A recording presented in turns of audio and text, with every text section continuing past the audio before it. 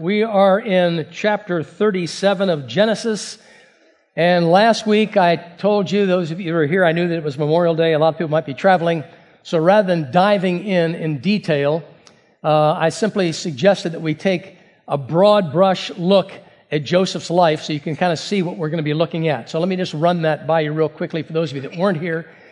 There are 4 seasons or chapters in the life of Joseph.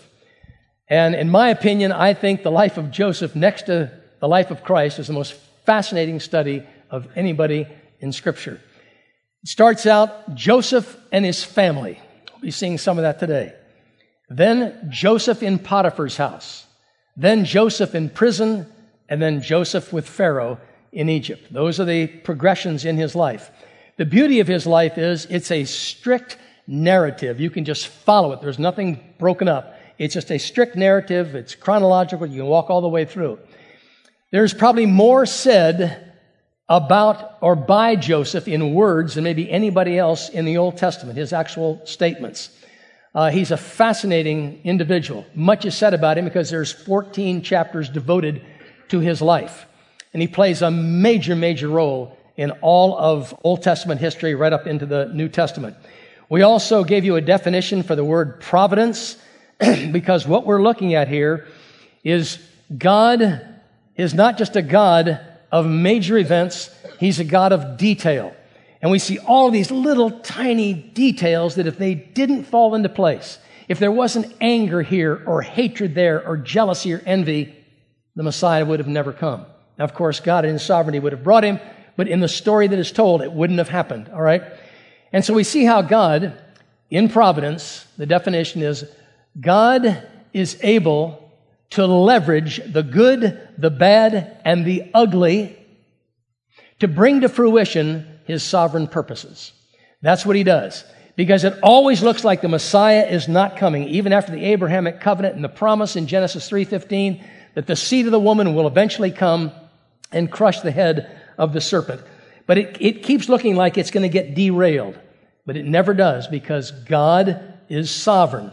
And in the daily providences of God, He never violates someone's moral responsibility or their will.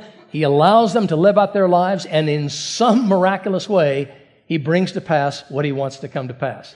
I don't understand it. I just read it, and there it is before us. So, we're going to look at the first 11 verses today, and I think I'm just going to read 3 because of time, and then we'll walk through the others as we go. Let's take a look starting in verse 1. We read this.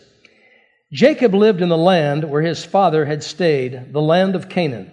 This is the account of Jacob. Joseph, a young man of 17, was tending the flocks with his brothers, the sons of Bilhah and the sons of Zilpah, his father's wives. And he brought their father a bad report about them.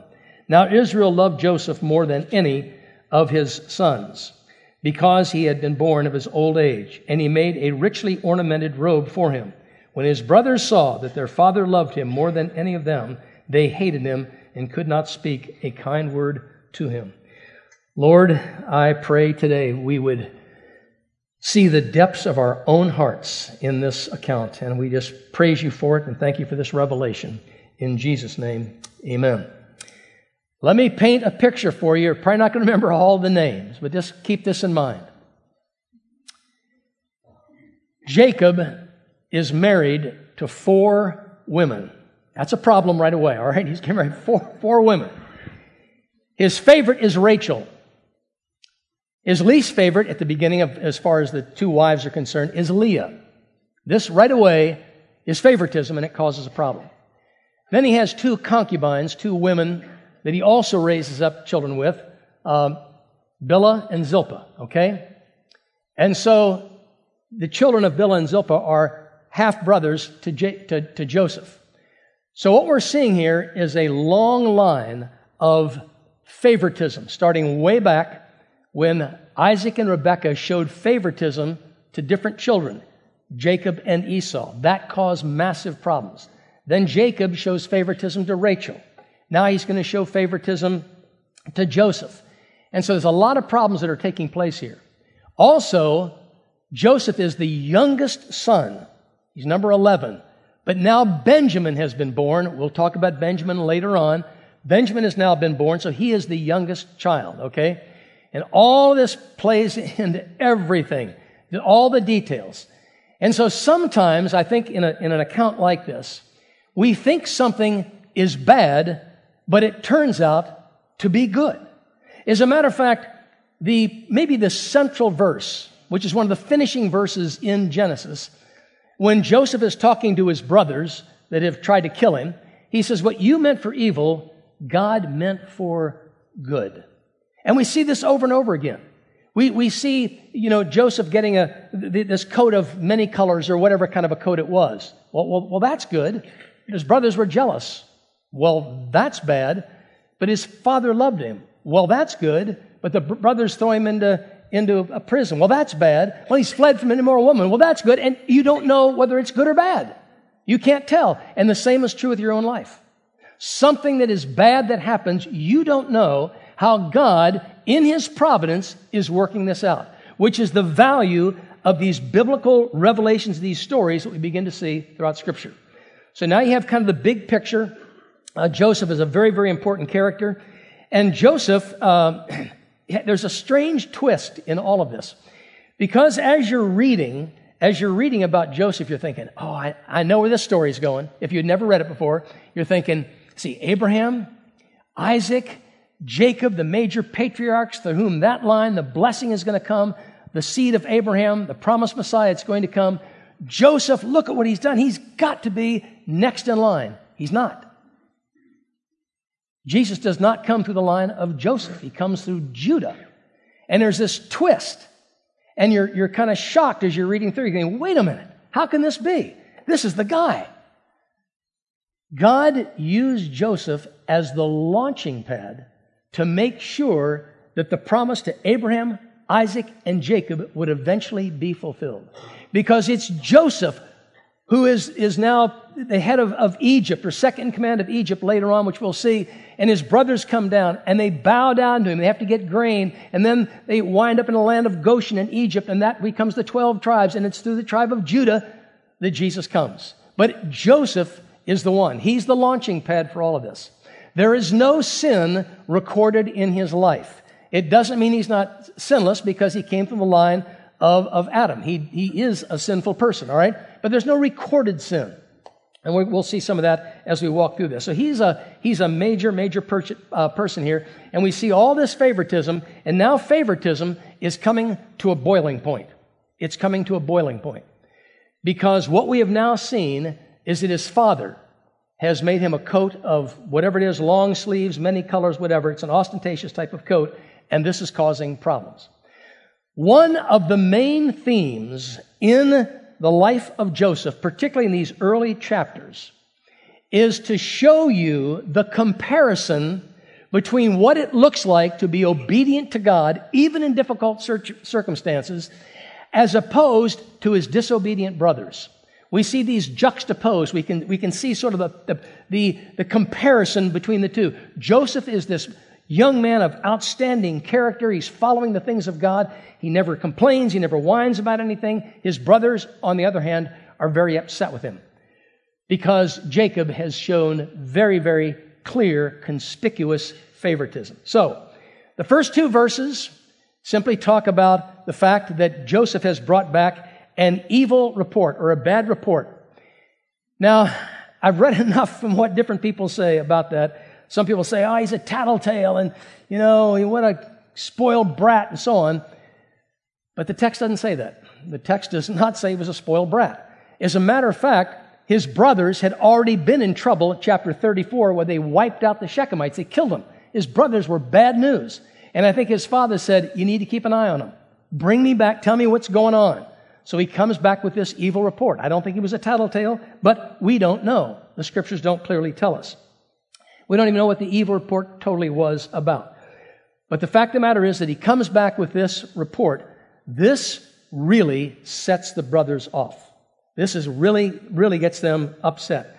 As a matter of fact, if you look at, when we looked at verse 3, it talks about how it's because he had been born of his old age that his father shows this very, very conspicuous favoritism. And you've heard me say that favoritism so often is not intentional, But to the person who is not favored, it feels like it's intentional. In this case, it's intentional. He really likes Joseph because Joseph and Benjamin are children of Rachel, his favorite wife. So you see this favoritism just flowing from Isaac and Rebekah, Jacob, all the way on through. And this causes problems, which is why in the home, in the church, in business, wherever, you got to be very careful that you're not coming across as playing favorites. Sometimes it's worth even talking to your children. Do you think that we favor one child over another? What have you? It's just good to keep short accounts in that because people can still feel it even if it's not conspicuous in your attempts. In verse 4, it says, when his brothers saw that their father loved him more than them, they hated him and could not even speak a kind word to them. Now, a couple of things here when we look at this particular text. Favoritism will automatically, over a period of time, create jealousy and or envy, which will eventually create hatred, which in some cases may wind up creating murder. All right? Something goes wrong. Something goes haywire. And in this particular account, I want to make sure we understand the difference between jealousy and envy. We often sort of interchange those. Envy is, I want what you have. I want your BMW, and I'm envious that you have it. And I hope you get a scratch in it. And that's, you play that little video? Okay. Though you tell people, oh, I'm so excited that you got this new BMW. I hope it gets a scratch. You're not happy at all. All right, okay. Jealousy is wanting to be who somebody else is. I want their position. Why didn't I get that position? Or who they are. You're jealous of who someone is. You're envious of what they have. All right? These two come together in this text, and they conspire together to bring about the hatred, the incredible hatred. They're conspiring together. These things consume people's lives, and it's a serious, serious matter because all of us have experienced these things somewhere along the line, and it's causing major problems. They are envious because he has this nice robe or coat, and they're jealous because of who he is. He is now going to be in charge. He's the authority. Reuben is the oldest. This should all go to Reuben, but it's going to Joseph. Joseph's not going to receive the blessing when the Messiah comes, but he does get the birthright. He's getting everything, all right? At least it's supposed to come to him. So we can see that this is causing major problems amongst the brothers. There's a lot of turmoil that's going on. And when you pause and you look at something like this and you say, boy, they can't even speak a word to him. They hate him. And this is when the scriptures come off the page and we have to say, is there anybody presently, or even looking back in the past, that I have found myself so envious of, so jealous of? Nothing ever seems to go wrong. Everything seems to come my way. What's the problem? And you play these videos, you almost wish something bad would happen so they could at least experience some kind of suffering in life, and things just keep going on really well. What you're really saying is, God, you made a mistake. We're actually mad at God. We don't think we are. But if we understand the providence and the sovereignty of God, God has you where you are. Now, you may have brought certain things upon yourself as I've brought certain things upon myself. But the fact that somebody gets a raise or somebody gets a special position, God raises up kings and brings them down. We can vote, we can do all kinds of things, but ultimately, it's God's choice. I don't know how all that fits. I just know it does. I read it over and over again. So if I think that I should have had that, or this didn't go my way, I've got to pause and say, God, am I actually mad at you because you didn't work things out? And sometimes we can't. And sometimes we're the ones that have caused the major problem. So, and now we find that these brothers can't even speak a kind word to him. It's not hard to read between the lines. They've gotten together. They have conspired. They want to kill him. We'll see that in some weeks to come. But here they are. They're angry. They're bitter. They're jealous. And everything is not going the way they want. And this is now coming to a head. And Joseph just happens to be the target. All right? And he's done nothing wrong. He's just going about. And even if he was a jealous brat, you would think that Reuben, who's considerably older than Joseph, You would think, I'm kind of the lead dog here. I'm kind of the head of the family. And come on, guys. He's 17. He's immature. Okay, Dad likes him a lot. Okay, give him a coat. So what? Let's move on. But he doesn't. And they've come together, and there's gossip and slander taking place because we read later on about how they conspire to kill him. So there's some real serious issues that are taking place. And here's another little message here. And that is, there isn't just one brother that's angry with him. It's collective anger. It's collective hatred. Listen to these words of Jesus in John 7. The world hates me because I testify of its evil. John 15. If you go along with the world, they'll love you. But if you follow me, they will hate you too. Where are we today with the sexual revolution? Where are we today with the fetal heartbeat and all the states? What has Hollywood done?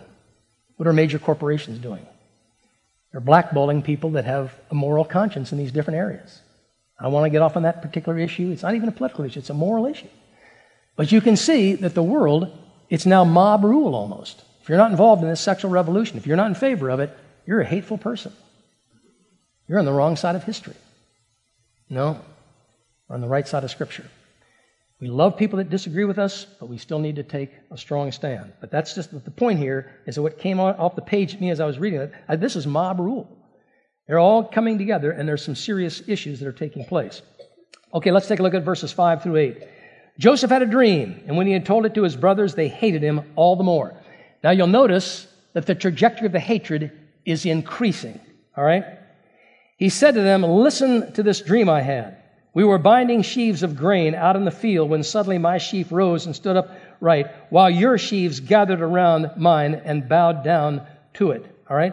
So we have these stalks that are gathered up, and all their stalks are bowing down, and they're picking up on this real clearly as to what this is really coming to mean. Verse 8, and his brothers said to him, do you intend to reign over us?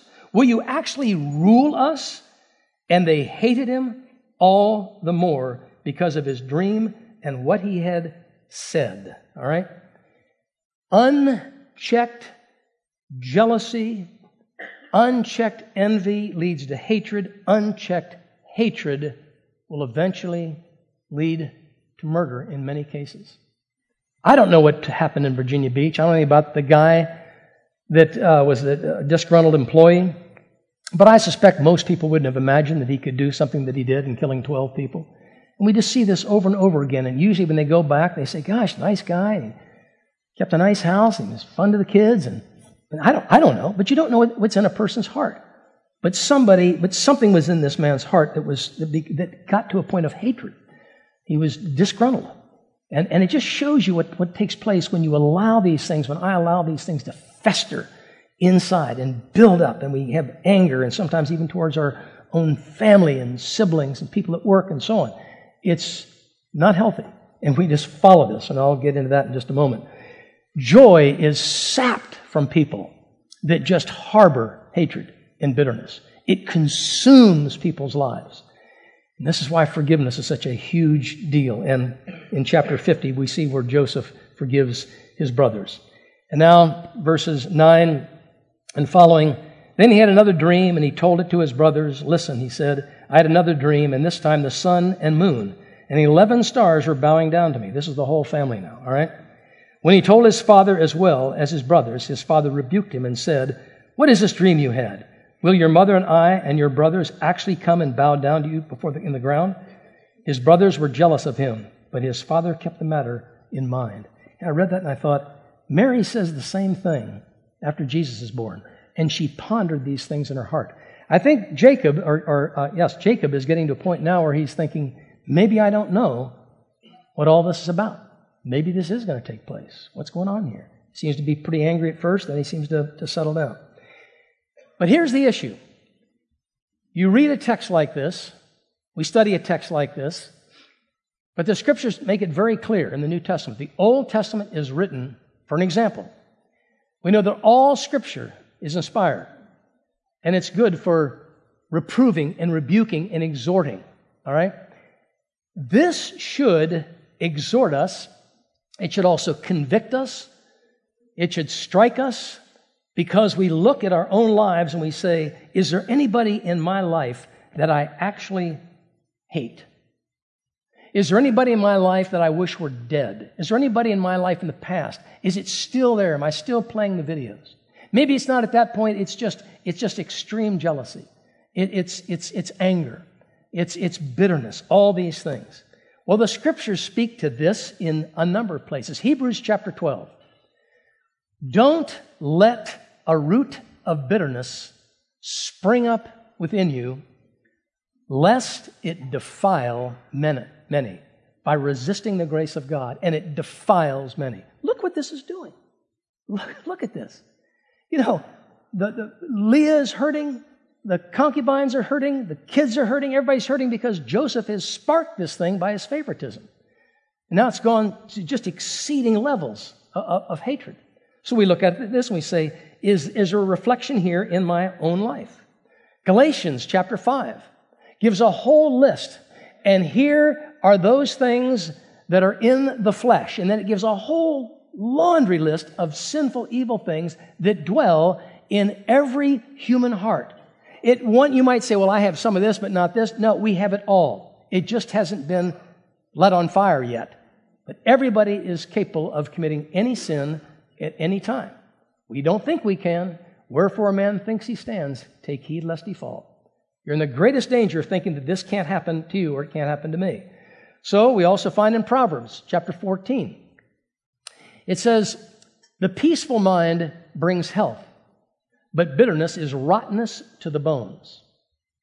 So we see in Hebrews, we see in Proverbs, we see in Galatians, we see all these different things. And in Galatians, it goes on and talks about the fruit of the Spirit. And it gives the 9 portions of the fruit of the Spirit.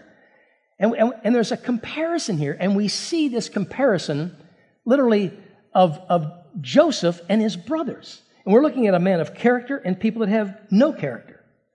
Now, I'm going to break from this text for a moment.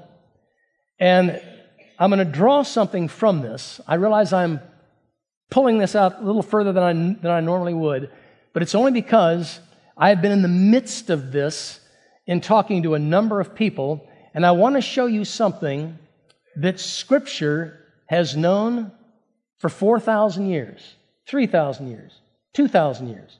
It's known for a long time that we're just discovering, regarding subjects of envy and jealousy and bitterness and hatred and all these different things. You see, habit will eat willpower for lunch any day of the year. Here's what neurobiologists, neuroscientists are discovering about the brain. It's called neuroplasticity. Don't get me going because I'm not an expert. I just know a little tiny bit. And that is, when the brain is used to doing something, there is a little pathway that is carved through your brain. You can see this on MRIs.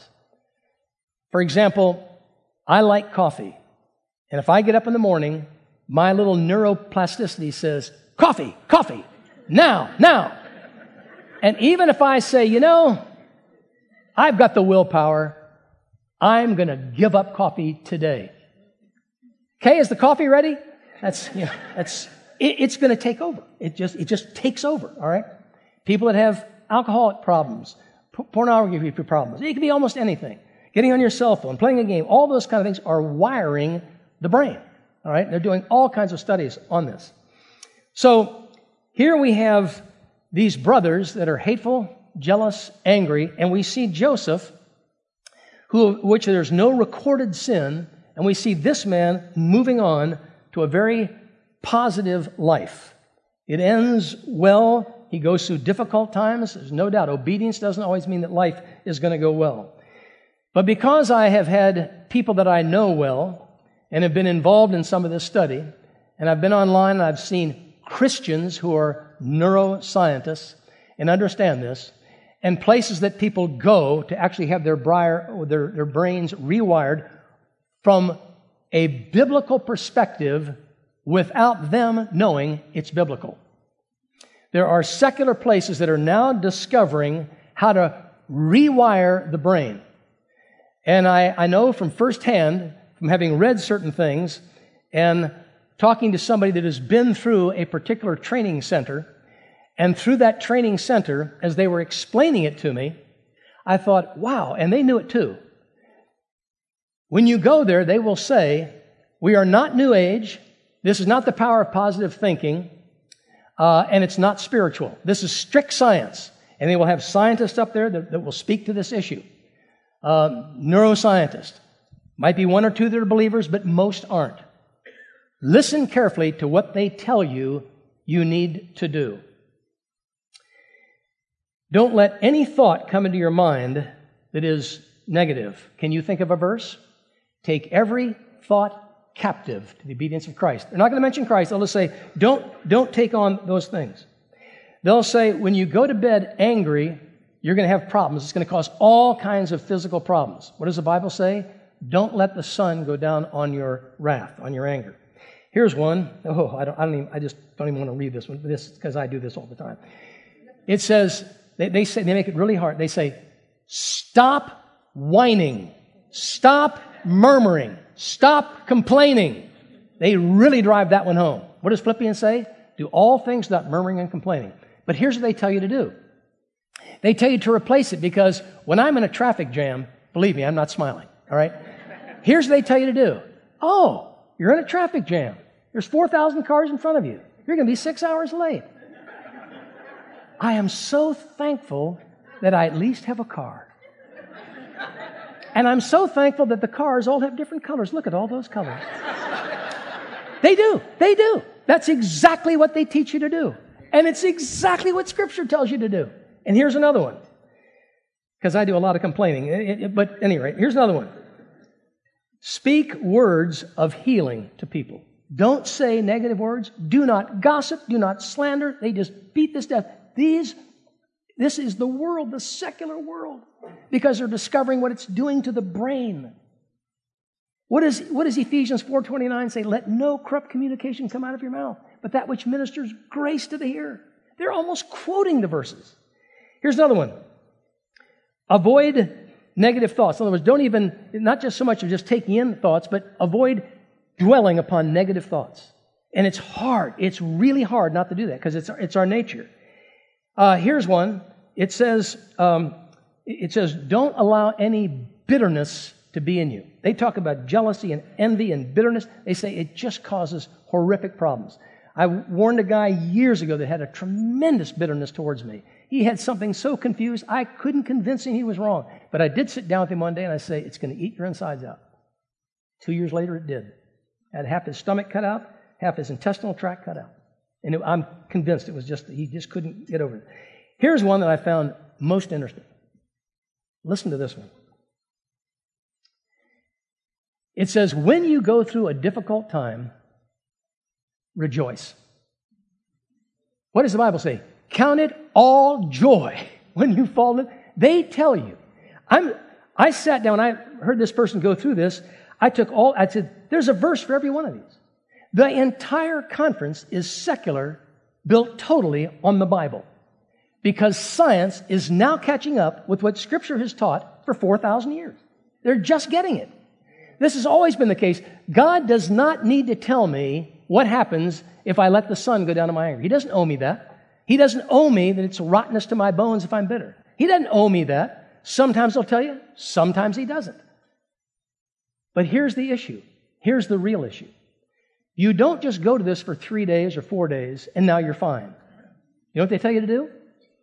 They tell you to go home, and your homework is 1 hour every single morning of meditating on these things. I think there's a verse for that.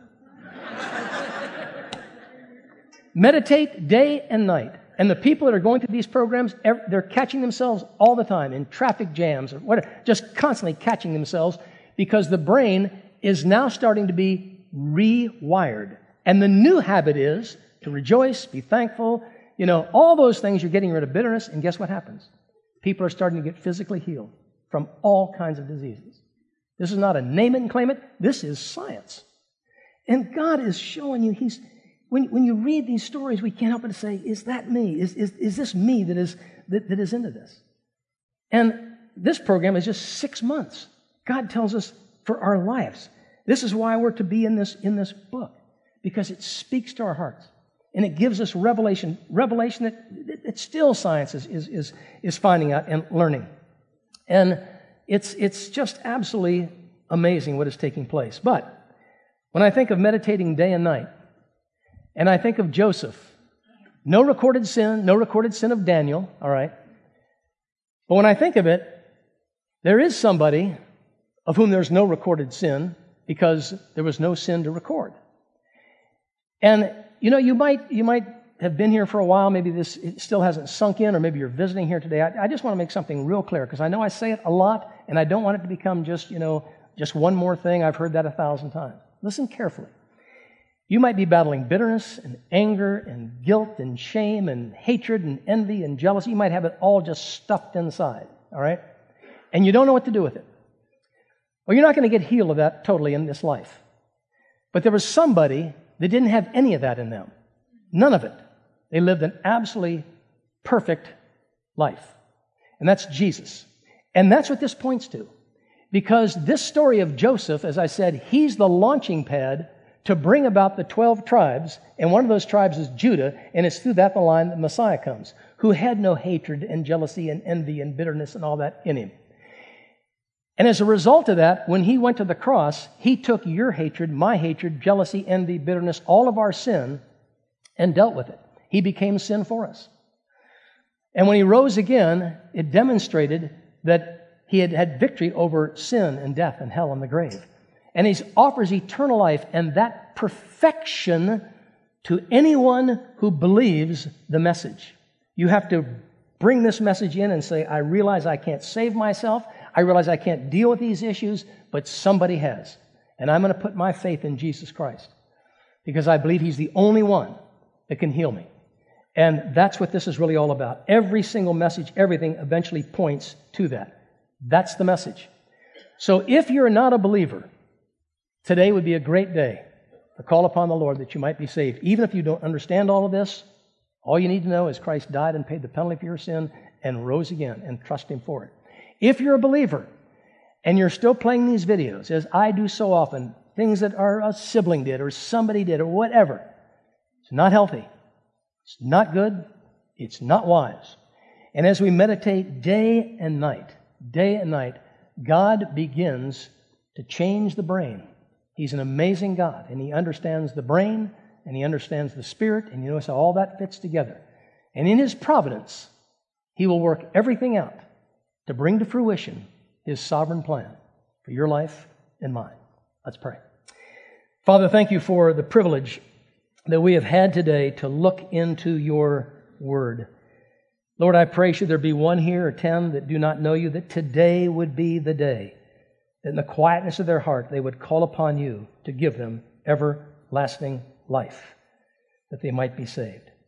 And Father, I just thank You so much for the privilege we've had to look into this. And I pray, Father, for those that are believers, that they would see, Lord, the need to get rid of anything in their hearts and minds that is not consistent with You, to meditate day and night. Now, Lord, may this last number be an encouragement to all of us. And we'll thank You in Jesus' name. Amen.